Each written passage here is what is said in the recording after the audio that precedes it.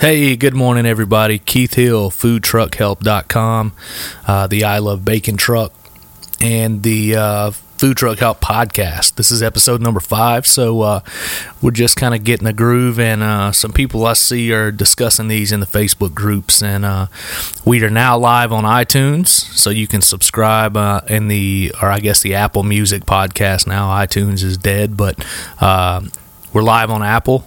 So if you've got an iPhone, you can subscribe and get alerts whenever a new one is uploaded. So we've got that. I Love Bacon Truck on Instagram. Please follow us. The reason we're trying to do that is we've been stuck at about 7,800 followers for a long time. We have boosted a little this week, but if you get over 10,000 followers, you can put links in your pictures. And honestly, we're trying to get in so we can put links to sell our cured and smoked bacon, our pickles, and our bacon jam directly from Instagram. So if you've got Instagram, go over there. Give me a like on the I Love Bacon Truck page. It would be much appreciated. I can't tell you how much that would help me, and that's all I'm asking for. Everybody expects me to ask for money for podcasts or any of that stuff, but just go follow me on Instagram, and that would help tremendously.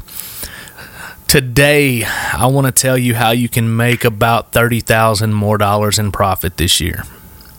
I know that seems it seems very salesman-y and very sketchy, and it seems like I'm trying to sell you a dream, but I'm not, because I did it this year, and it took me a long time to figure it out. So I'll give you a short story of the way it all happened. So 2 years ago, we opened our second food truck and our first restaurant at the same time, all in the same week. I mean, literally the same weekend, 2 locations open up. The Birmingham truck, we had a great chef who had come from fine dining, who basically was tired of having the fluorescent light tan and wanted to get out and see sunshine and talk to people and kind of have a life again outside of the kitchen. He was working, 80 to 90 hours a week. Great chef, handled it, took care of it. We ended up finding, running through a few employees in the beginning, we ended up getting another employee who was really good. Great line cook. Just didn't say a word, stood over there and banged it out on the grill. Amazing guy. So we kept having trouble keeping a third. Usually our third is a part-time person. So what we do is we go out, we have them come in about 11 o'clock, right when, for lunch or about an hour before the rush, and just jump on and kind of be the garmager or the cold prep guy or cash register, whatever. So with our Birmingham truck, we had our grill guy, we had our, the guy who was running the truck, the manager, and we realized that we couldn't keep a third person in Birmingham. So in our original truck, we had 3 people on staff. In the morning time, 3 people went back, cleaned the truck. So what we saw in Birmingham was we couldn't keep a third, so they were just, our chef said, look, don't worry about it. We got it. We'll go out and handle it. So what we noticed was 2 guys very efficiently were handling $1,500, $2,000, $2,200, $2,400 days. Or shifts, I mean. So we've got 2 guys ringing $2,400 on one truck, and we've got 3 guys going out for a lunch service. We're ringing $1,000. So that told us very quickly that we're employing one too many people on the original truck. So we looked at it. I spoke with Josh, my business partner, who is the chef on the first truck. We talked about it. We went round and round about it. He wasn't very sure. His thought was, man, that really puts us in a bind. We've got a system. We're all very reluctant to change, or to accept change. And I'm no different. Josh is no different. we thought we had a system. So what we did was we looked at the layout of the truck, which is fine. I'll give you a quick rundown. So right behind the driver's seat, we've got a 2-burner hot plate, with the 2 eyes, 12 inches wide. We've got a 36-inch griddle. Both trucks are that way. One truck doesn't have the ovens, the full range. One truck does have the full range with the 2 ovens. But then after that, we've got a fryer, a 4-wheel steam table, with the cutting board on the front, where basically everything starts at the grill and just slides down. Then at the very end of the truck on the driver's side, we've got the Garmager, the 48-inch prep cooler with the cutting board and all as well. On the opposite side of the truck, directly behind the passenger seat, we've got a hand sink, a 3-compartment sink, then a long shelf that runs the length of the window, and then on the end of the truck there is breaker boxes and water pumps and water heaters and et cetera, et cetera. So we looked at the layouts of the truck and we had to figure out how to make it work. If we take one guy off, how do we make it work? Our solution was to go in and put an additional hand sink on the back end of the truck directly behind Garmager or the cold prep station. And now what that allows us to do is knock out that third person, and then whoever's running cash register can take 10 orders, tell everybody, hey, sorry, let us get these orders out. We'll be really quick. Wash his hands at the sink and turn right around and go to Garmager and plate everything that's coming off the grill. Now, some people say that's inefficient. Somebody's going to naysay it, but I can tell you that it works.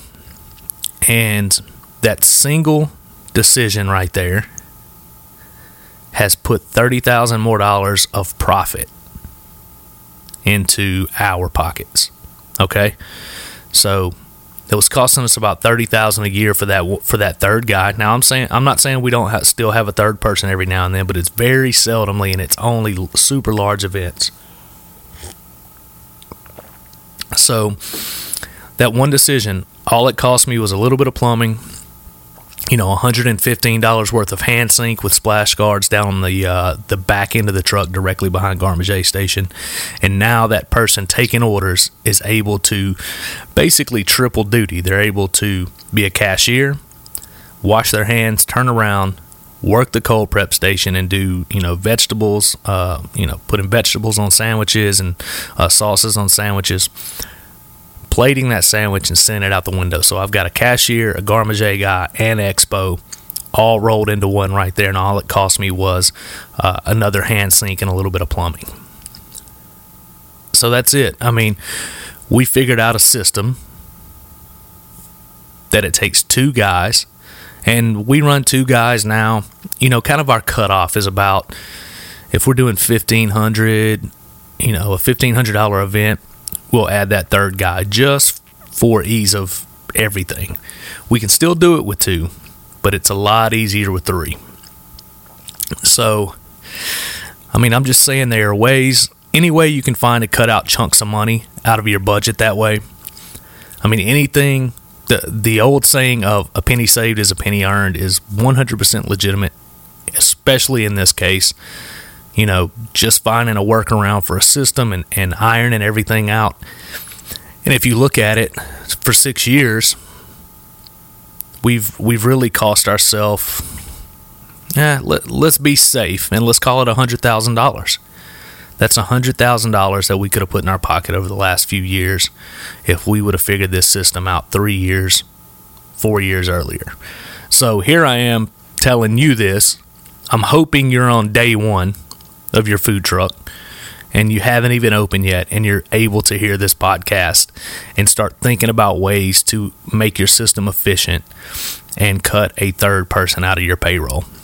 Now, we do have some people that watch what we do on the truck, and they kind of mimic it, and don't get me wrong, I love it. So other food truckers see what we do, but I still see a lot of our friends that haven't cut out that third person yet. And it's doable. It seems like a lot more work, but it's not a lot more work for 2 people. It's not. It's a little bit more ticket time. We kind of prided ourselves for a long time on 2-minute ticket times on a food truck with, kind of, I'm going to call it half fresh cooked. So what we do is we prep all the bacon ahead of time. We cook all that stuff back at our commissary. We load it up. There are a few things that we cook fresh. The burgers we cook fresh. The steak that goes on one of our sandwiches we cook fresh. And then everything else is kind of toasting bread, assembling, melting cheese, and plating for the most part. We're not cooking bacon fresh, but all the beef stuff we cook fresh, and then we use, sliced hams and things of that nature. But most of it is just toasting, melting cheese, and assembly. So if you could figure that out, you can look at your system, look at the way you're doing, look at the way your line flows, and see if there's a way for you to cut that third person out.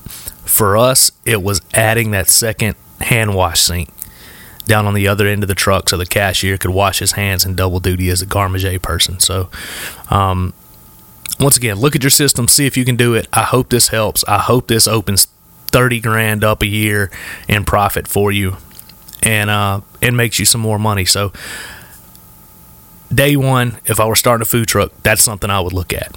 Everybody likes money. 2 people seems hard. It's not hard, I promise you. Get at it. Go make some money. Open that money in the budget. And if it works for you, tell me. Send me a message on the website, foodtruckhelp.com. If you've got questions, foodtruckhelp.com as well. There's a contact form on the bottom of the page.